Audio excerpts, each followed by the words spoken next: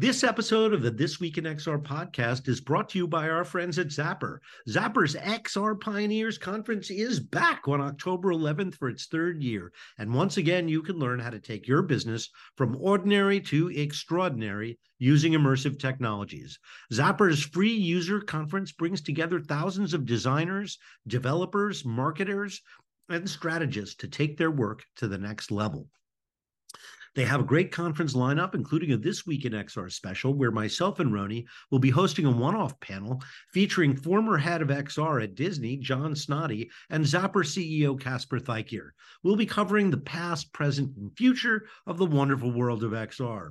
Through real-world examples, we'll share how people are using XR to change the way they communicate across their marketing, packaging, learning, training, and development to drive better results. Discover how to take advantage of the XR tools of the future and propel your business in a new era of growth and engagement. Carving out just a little time in your day to tune in live will give you access to exclusive sessions, industry deep dives, workshops, and technical demonstrations, giving you access to some of the biggest names and brightest minds in the industry.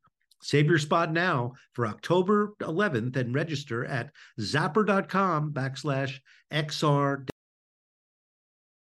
Good morning, everybody. It's Friday, September 15th. I'm Charlie Fink with Ted Chilowitz and Roni Abovitz for This Week in XR. We have a great guest this morning, Anna Belova. She is the founder and CEO of Devar. They have a number of initiatives, including MyWebAR, a free AR effects generator for smartphones. So I look forward to hearing more about her business. I've known her for about 7 years, and she is a relentless entrepreneur and a great role model for anybody who's seriously thinking about starting a company, because you don't get rich quick. Right, Roni? You don't do it to get rich. Well, and speaking of that concept of relentless entrepreneurs, I've been listening to another podcast, not ours, called Huberman Lab, out of I don't know if you guys have listened to it, but a friend of mine recommended it to me over the weekend. And there's a really interesting interview with Mark Andreessen that he does. And Andreessen talks about the concept of entrepreneurs learning to like the taste of blood in their mouths from just being punched over and over and over again and knocked down over and over and over again by people that don't want your concept, don't want your product, don't believe in you, don't believe in your team. And the entrepreneurs that succeed are the ones that just learn to like getting knocked down over and over again and getting back up. Would you agree? Can I reinforce how true that is? Everyone should go back and watch the original Rocky movie, the original Stallone movie, where he is simply bloodied to a pulp, but refuses to die, refuses to quit. And you know, if you look at Apollo Creed, just like bewildered, like this guy just won't die. He just won't stop. And he's just taking it. That's you as a founder. If you want to do it and you're willing to get punched in the face that many times, he is right. You have to learn to love the taste of that. And I think there's a kind of strange neurologic damage that happens to you as a founder, because look, that relentlessness that you're talking about, Charlie, you have to have you're almost like the pit bull that never lets go. Even if you cut the body away from the head, it's still going, you know, like that's a founder.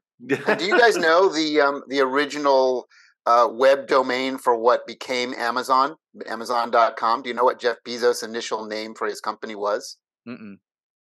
Want to take a guess? Mississippi? Relentless.com. That was his domain. And if you type in relentless.com, Roni, do it right now, or the listeners do it right now at home. Type in relentless.com and see where it redirects you to Amazon. He still owns it. I love that. That is there it is. Here's my Amazon homepage. He still owns it. Relentless.com. That's all awesome. Right. Well, in the spirit of fun, one of the top stories this week was that a UFO hunter brought into the Mexican Congress 2 little coffins, which contained mummies that looked like E.T. And apparently they were discovered in the Andes and someplace near Cusco. And so they've had them since 2017. Supposedly there's some controversy about their DNA. Are we really going here? Are we? Wait. Here's the part I know that you'll love, Roni. At the same time, NASA announced that they're going to take UFOs more seriously, and they've appointed a chief investigator, but the identity of the chief investigator is going to be a secret to protect them from harassment. Roni is playing with AR effects in the Zoom. He's got butterfly eyes. There we go. This is in honor of this topic. Yeah.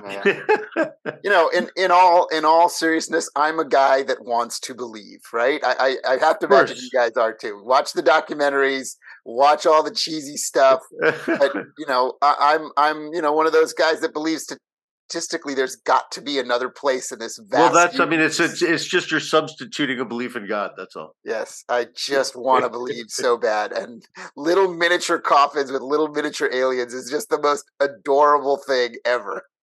Can I say this? If you're going to do something that ridiculous, like hire Weta Workshop and build really good-looking aliens. Right, exactly. Why do you base your alien on ET? This is like high school paper mache stuff. Go build like Weta can build a damn good alien or Lucasfilm or something. If you're going to present it to the Mexican government, like go all the way, spend a couple million, and then, oh, wow, they look real, but don't give us the cheesy garbage weekly world news crap. I wish it wasn't Mexico. I have to say, I wish it was the U.S. or some other Western, advanced Western country, although I guess Mexico is.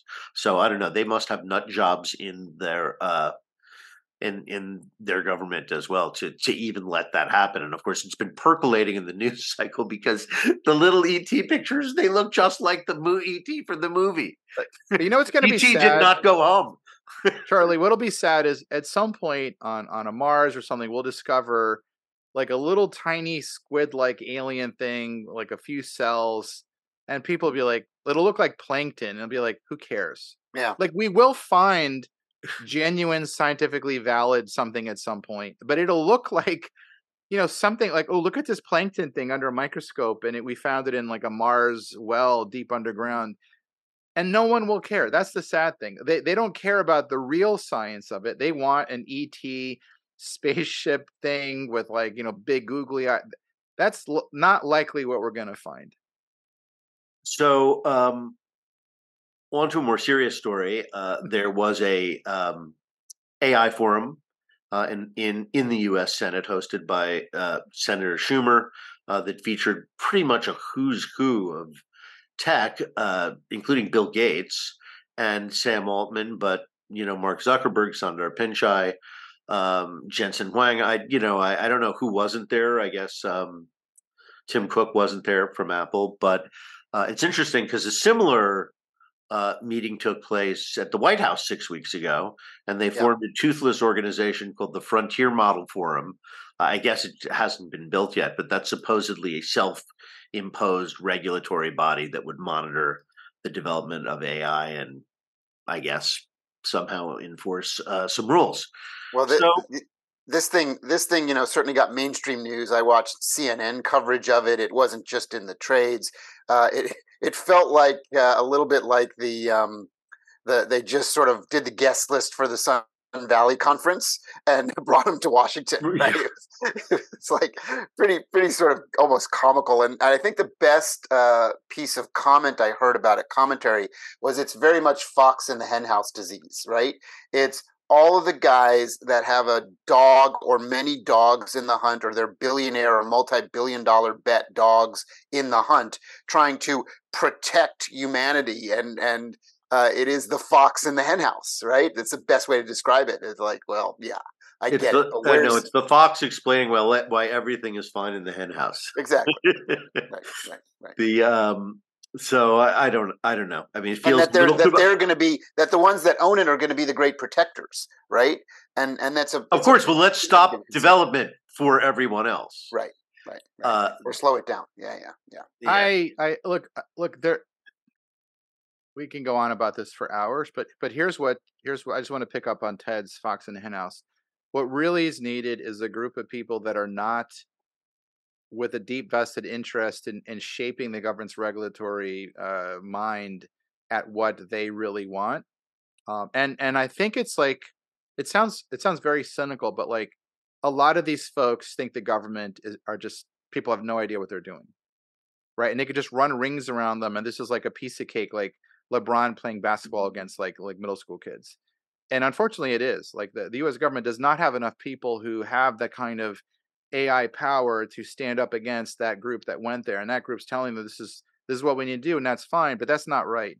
What the government needs is like a brain trust of people who are not those folks, Yeah. who really understand AI and who can actually put in regulations to protect the future, both this country and the world, from like the misuse, right? Like this happened in FAA, this happened in medical devices. There's industries that are regulated, and you can't have the Fox do it, right? And unfortunately, when you look at the history of like why do we have aircraft, airplane, automotive, medtech, regulations, because a lot of people died before they did it. And what we don't want to have happen is those events where really bad Chernobyl like things happen with AI. We just want to avoid that. So unfortunately, like the government usually doesn't react until there's a Chernobyl.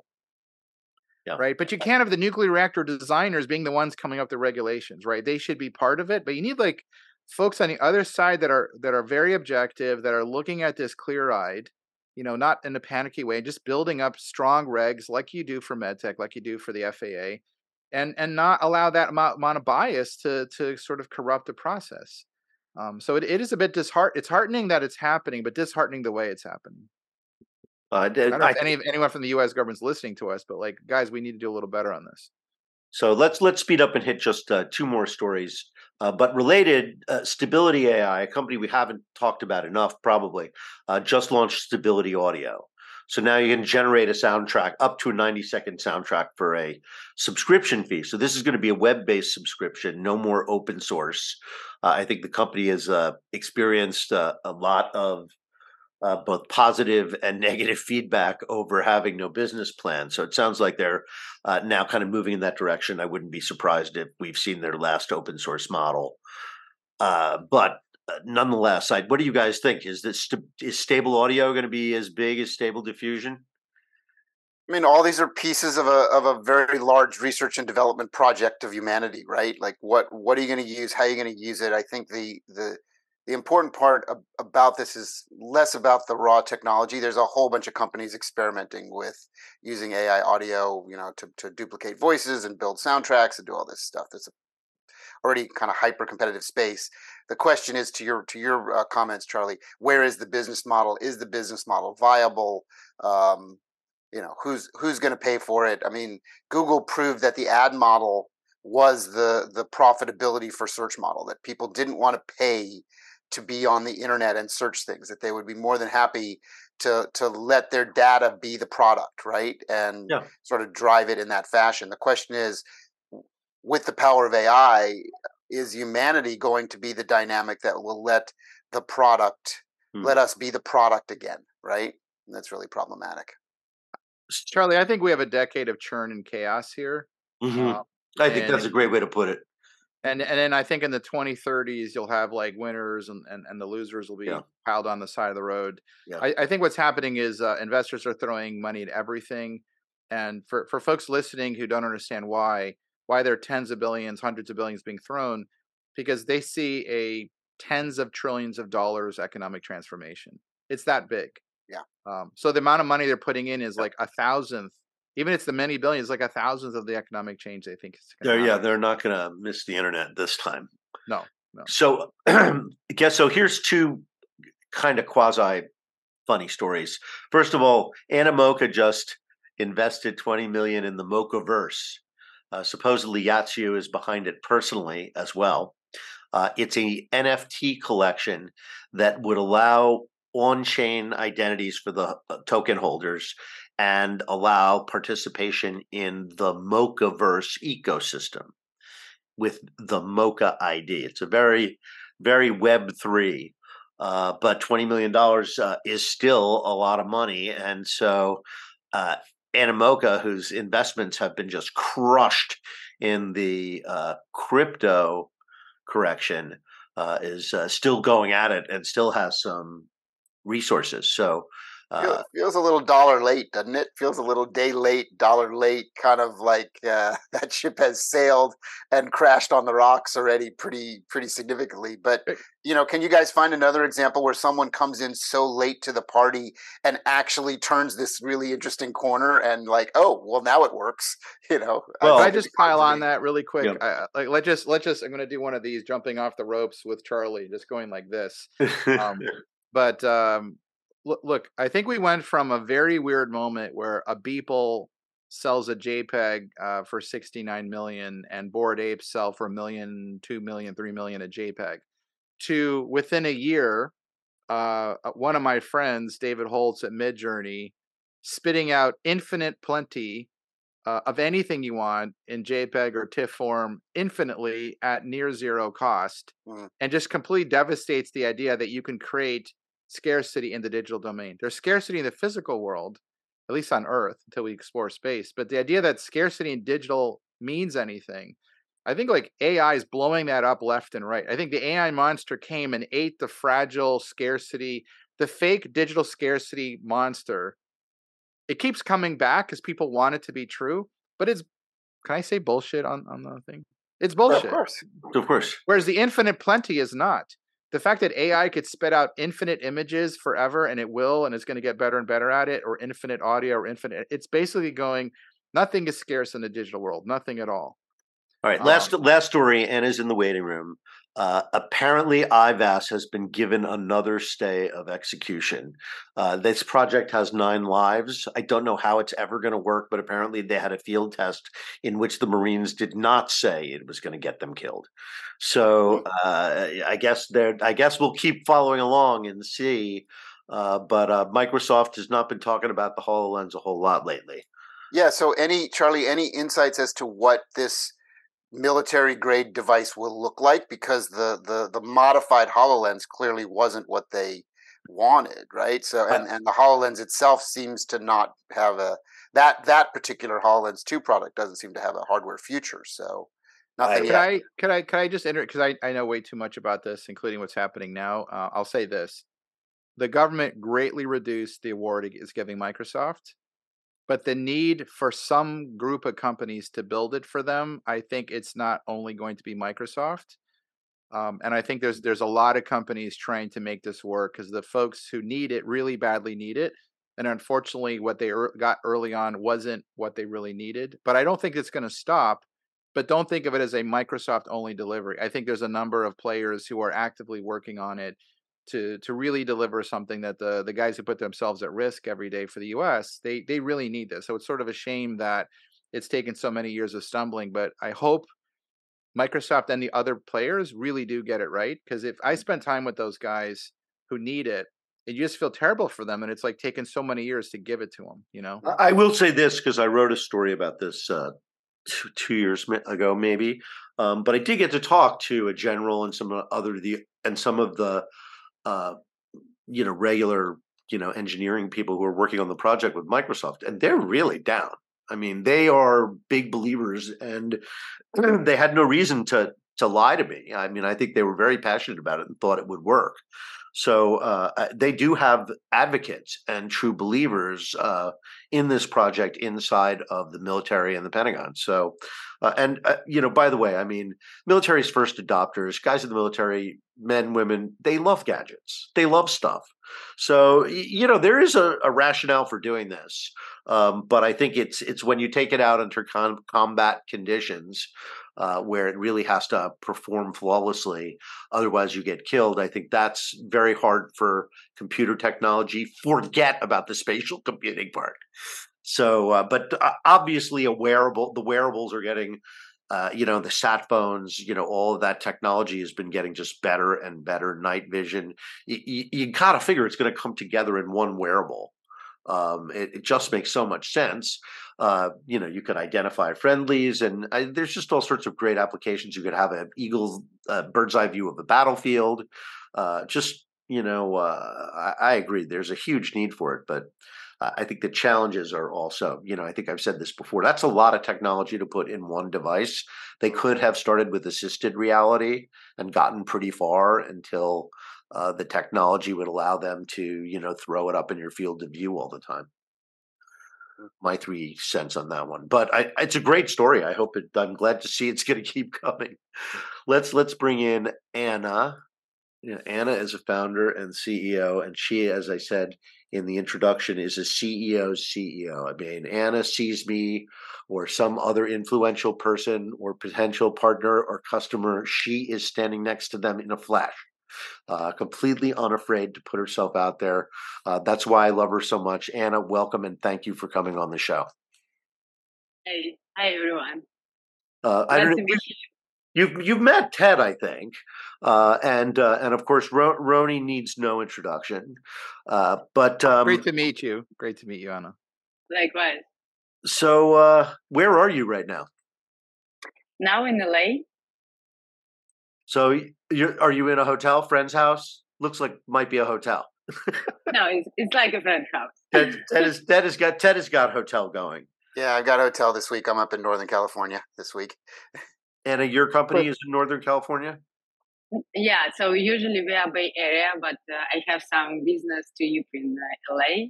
So, and you catch me where? So my class just did a project. I had them use my web AR. Which exactly.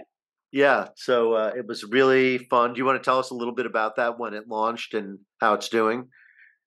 Yeah, with pleasure. Let me start like a little story why we started to do it, because it makes sense. And as you know, I started to work in augmented reality since 2015, like one of the early adapter. And we always trying to find a way how we can make AR like a technology available for everyone, not only just from the tech people, but also for usual consumer and business, because we truly believe that augmented reality is a technology that definitely change a lot of in our everyday lives. So, and our first venture was to create some products for children with AR. It's a book when you can open and scan a page and see how dinosaurs comes to life. So we sold 13 million copies worldwide, and now it's selling in 74 countries and 27 languages. And when I saw it, I understood what we can make the tool or way how people can do it from their business itself. And it's just like one of the factors why we launched our platform, My Web AR. But in a high level, it's a no-code platform that allows to create any AR experience without technical skills.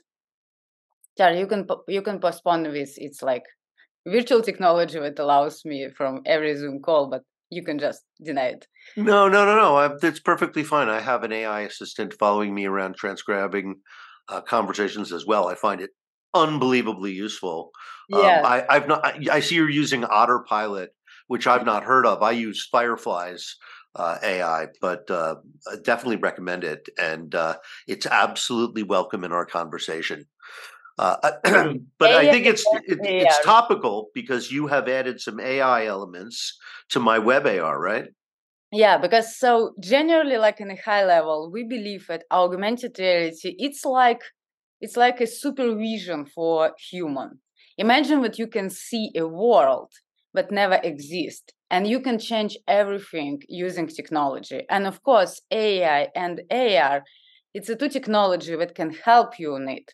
And it's not only about the creation or using it like for business or products or create something for yourself. It's also about safety. It's also about how we can change the world. And so generally, our platform allows to create, again, so any AR experience without technical skills. I'm not a programmer. I don't know how code, but I can create any AR experience just only 2 minutes. And it's perfectly fine for business or people who never tried to do it. The second, yes, you mentioned that we used generative technology, and yeah, it's one of our challenge, because I truly believe that we can make programming process very simple, but also we need to make creation process also very simple. And for example, today we use our technology text to 3D, when you can create a whole 3D model, just only text prompts.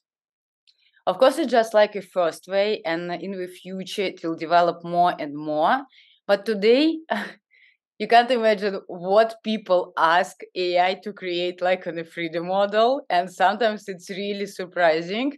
But generally today, our users can use this technology for creating some props or some environment or something from their 3D project. And you can make it just like only 2 minutes. And for me, it's incredible because I remember a time when we need to have like 3 or 6 months and a whole team of designers and programmers to create just one product with AR. Now you just need your imagination, and 10 minutes from your laptop. So what Anna's talking about, you can try it yourself. You just go to mywebar.com. It kind of looks like you're spelling mywebar.com for those in America. But type in that domain name and you'll get examples and demos and trials.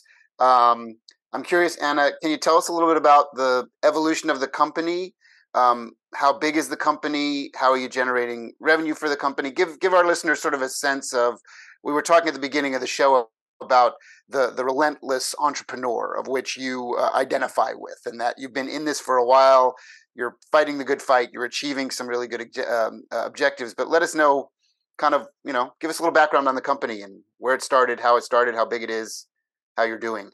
Okay, so first, I think our main background and our main value is our passion for AR. We are a little crazy about it, and I can talk about it hours. But so my team is really passionate about computer vision technology, and from another hand, how to explain it and make it like available for usual people. And my team, we worked like from a different sides.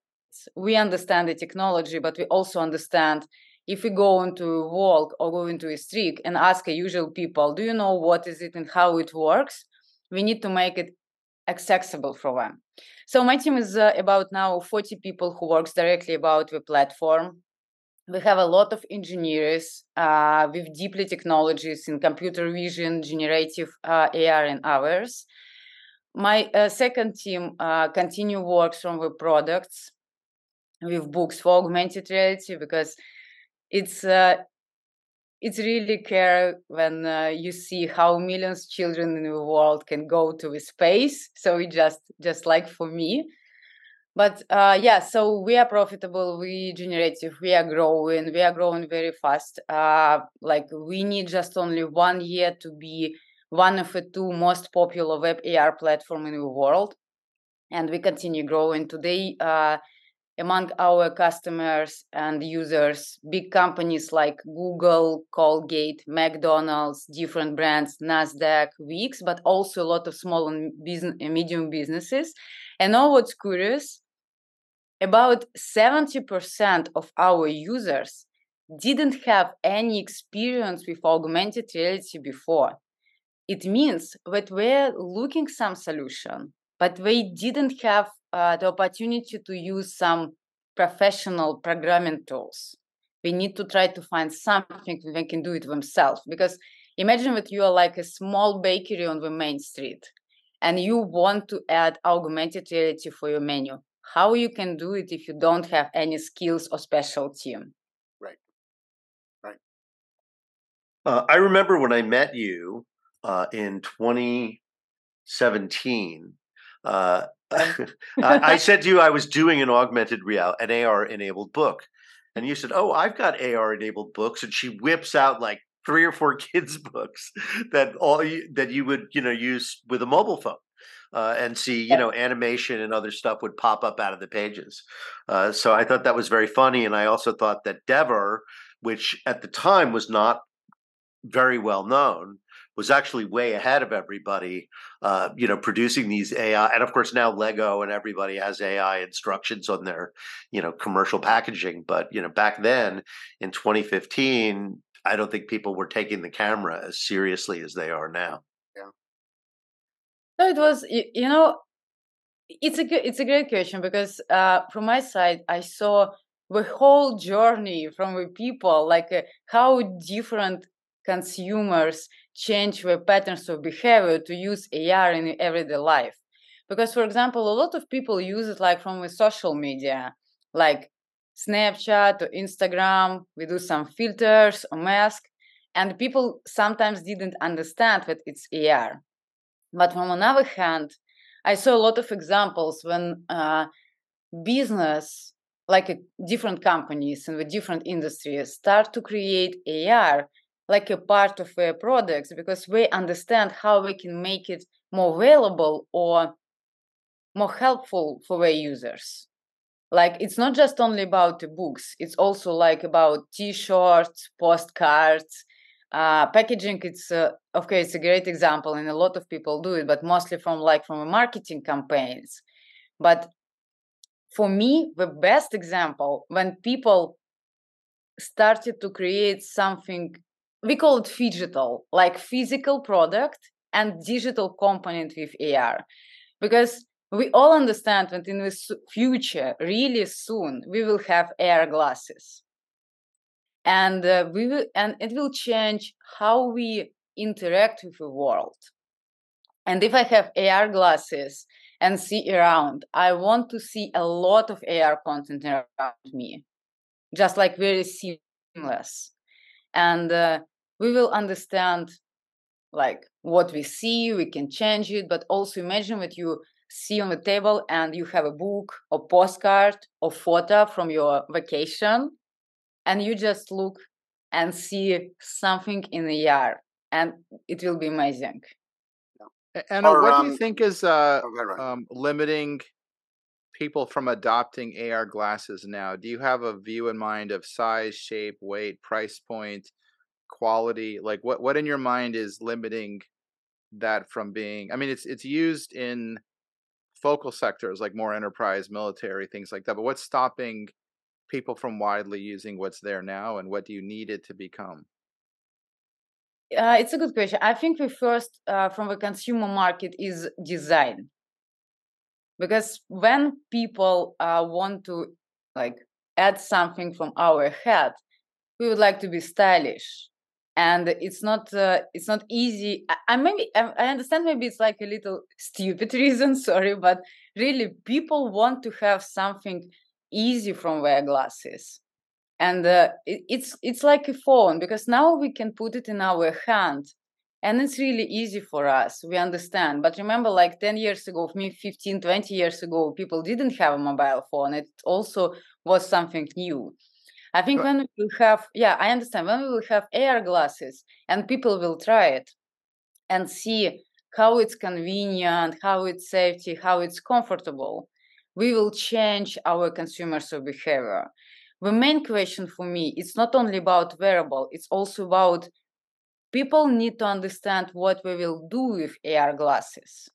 And in this case, now we are on the stage when we can all together educate the consumer market to explain them what is augmented reality technology and how we can use it in the everyday life. Because it's like two sides from one game. And I think you're bringing up a very important point, because in all of computing, it needed to progress to stylishness, but all the way through, there were bigger and bigger audiences using it because it wasn't on your face. But if you're describing, let's say, the key objective for consumer adoption is to look cool, but also do what really good AR tech is supposed to do, then to have what the Apple Vision Pro is claiming to be able to do in something like this, we're basically talking about, no wire, runs all day, 100-degree field of view, 6K resolution, no headaches, perfect wireless, all the kind of things like your phone does, but perfected here. Mm-hmm. We're in the 2030s. And I think you can actually get a lot of what you described today from like the Apple Vision Pro, the Magic Leap 2, but it isn't, you still have a cable, you have other things going on, but the stylishness you're talking about, there's probably another 50 billion or 100 billion in investment needed to compress all the components to get to that all-day battery, all the optics perfect, to get to what you're describing. So, what's your take on that? So I hope we will have it soon. By the way, Sooner. Because, sooner, because so I know it's like a little fantasy. It sounds like a little fantasy. I understand that it's a really hard question how to make the real strong device like in smaller and capable, but we understand that it's definitely will do.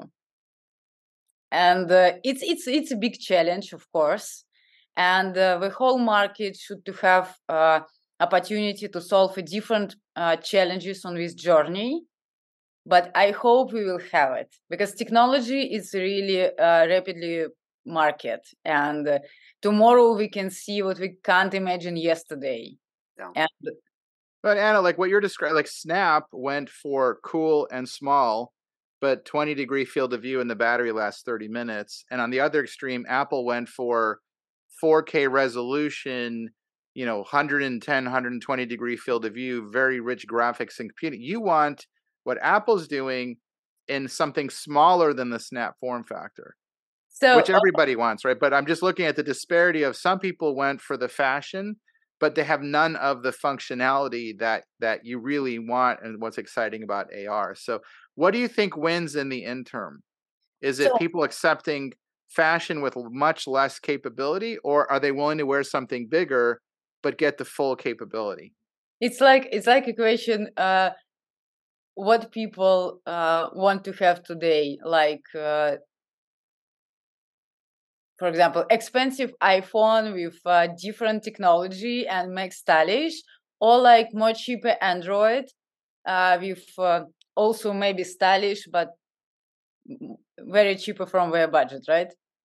I think we will have a different type of devices because it's also about people.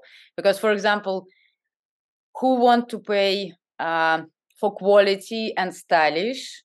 We are looking always device that we can for them.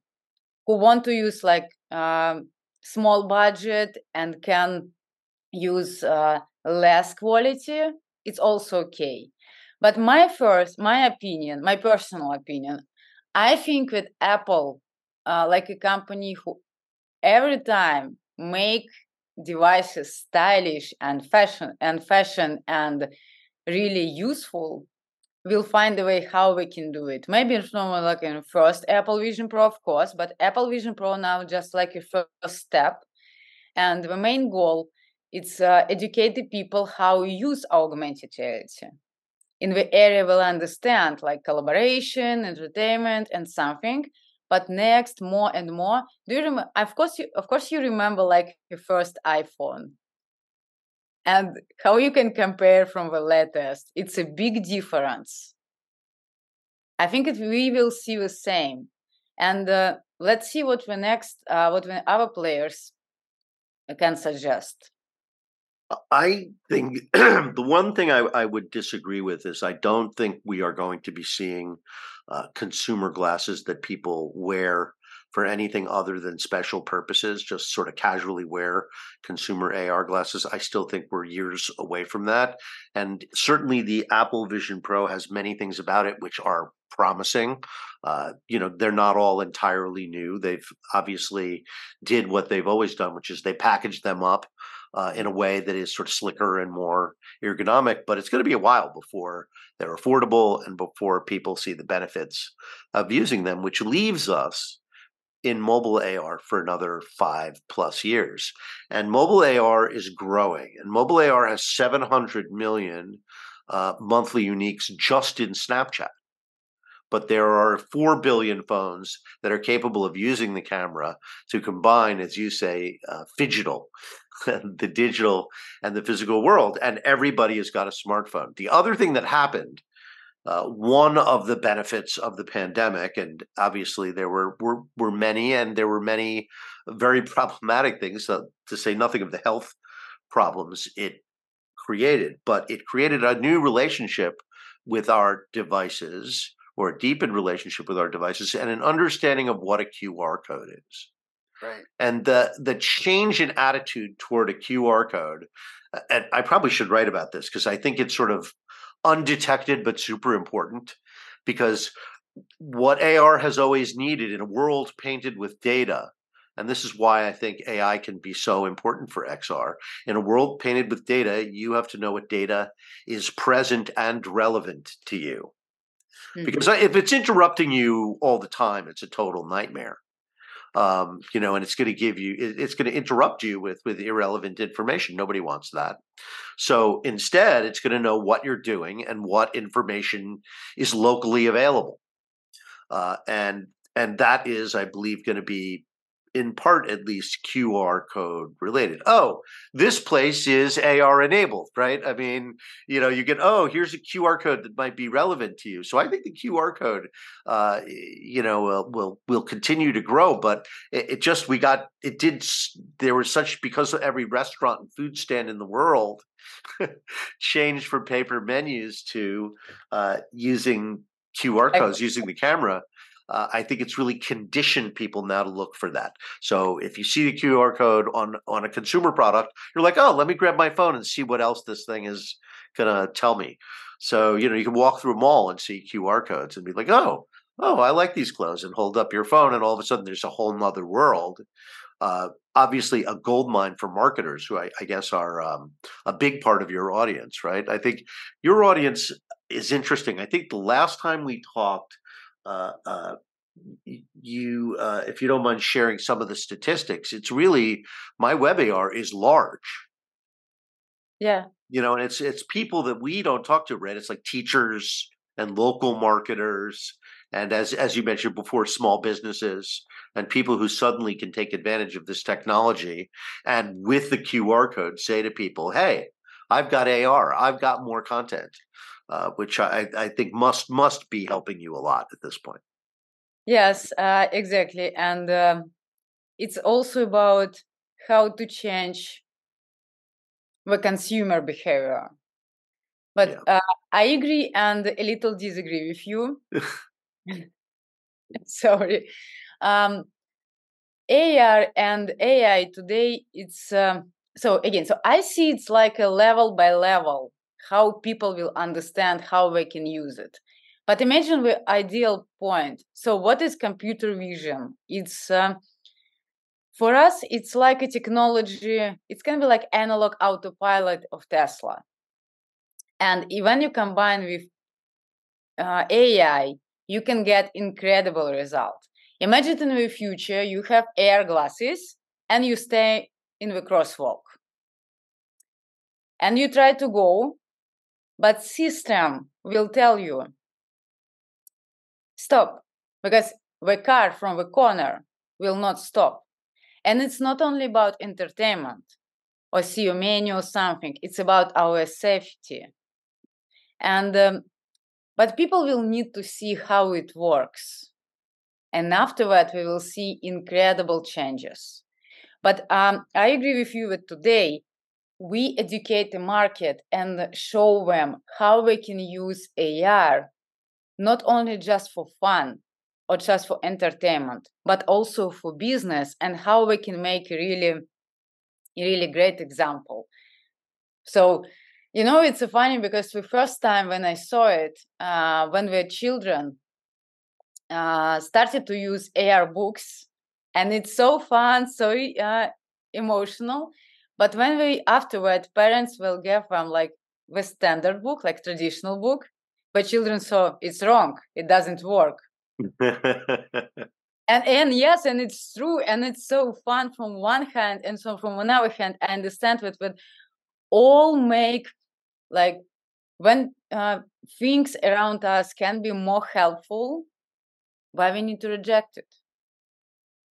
Yeah, that's that same metaphor of the kids with the TVs, constantly going up to the TV and touching it and expecting it to do things, and when it doesn't, it's broken in their mind, right? Because they grew up on iPads and iOS devices and Android devices that constantly do that. So if it's a screen, it has to have that capability. So you're making sort of the next leap.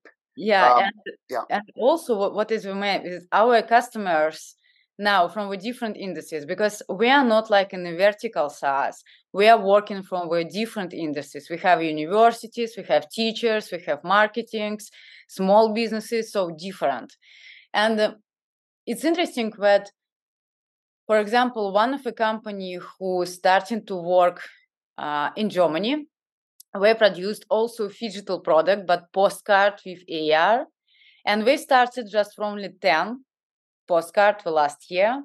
But afterward, we have a line more than 200 AR postcard and sold from all magazines and shops in Germany. And for me, it means that people not just only starting to do something new, but we're also growing with us and growing with AR technology. And I think that this is the main power, because when business will see and understand how it can make like from where more scalable, more successful, it will be combined with consumer new patterns of behavior, and we will see the next level. I'm curious if you know the answer to this question on your platform, because obviously you're out there, you've been out there for a while, you're multi-platform, right? So you're on iOS, you're on Android, you're on, I presume, PC and Mac OS, right? So you kind of cover the spectrum. What is the percentage of, I presume mobile has become the predominant platform, but tell us if it's not. And between Android and iOS, who is using the product more? Do you have sort of percentages of where you know what platform people are using your WebAR system and, how they're building stuff? What OS and devices are they using it? So from the usual side, like from our users, like creators side, people mostly use it on a laptop, of course, because it's just more convenient. Because it's like a Canva or Wix. You don't create your website on mobile, but you usually work from the laptop. And of course, a lot of people usually use it from the laptop. Regarding iOS and Android, I don't remember, honestly, like a direct figures.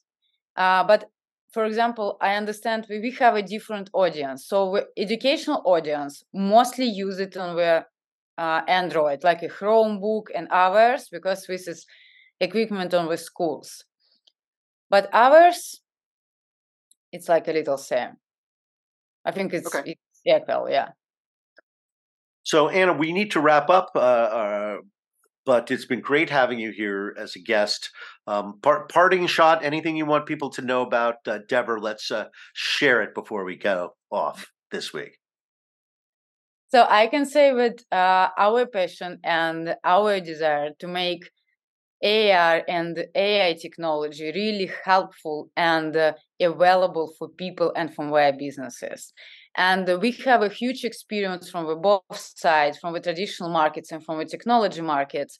And if everyone would like to see how it works and how to make it really helpful today and build with us a new amazing world, just come in. Thanks, Anna. Have a great weekend, everybody. Thanks for listening, and we'll be back with you next Friday. Thank you.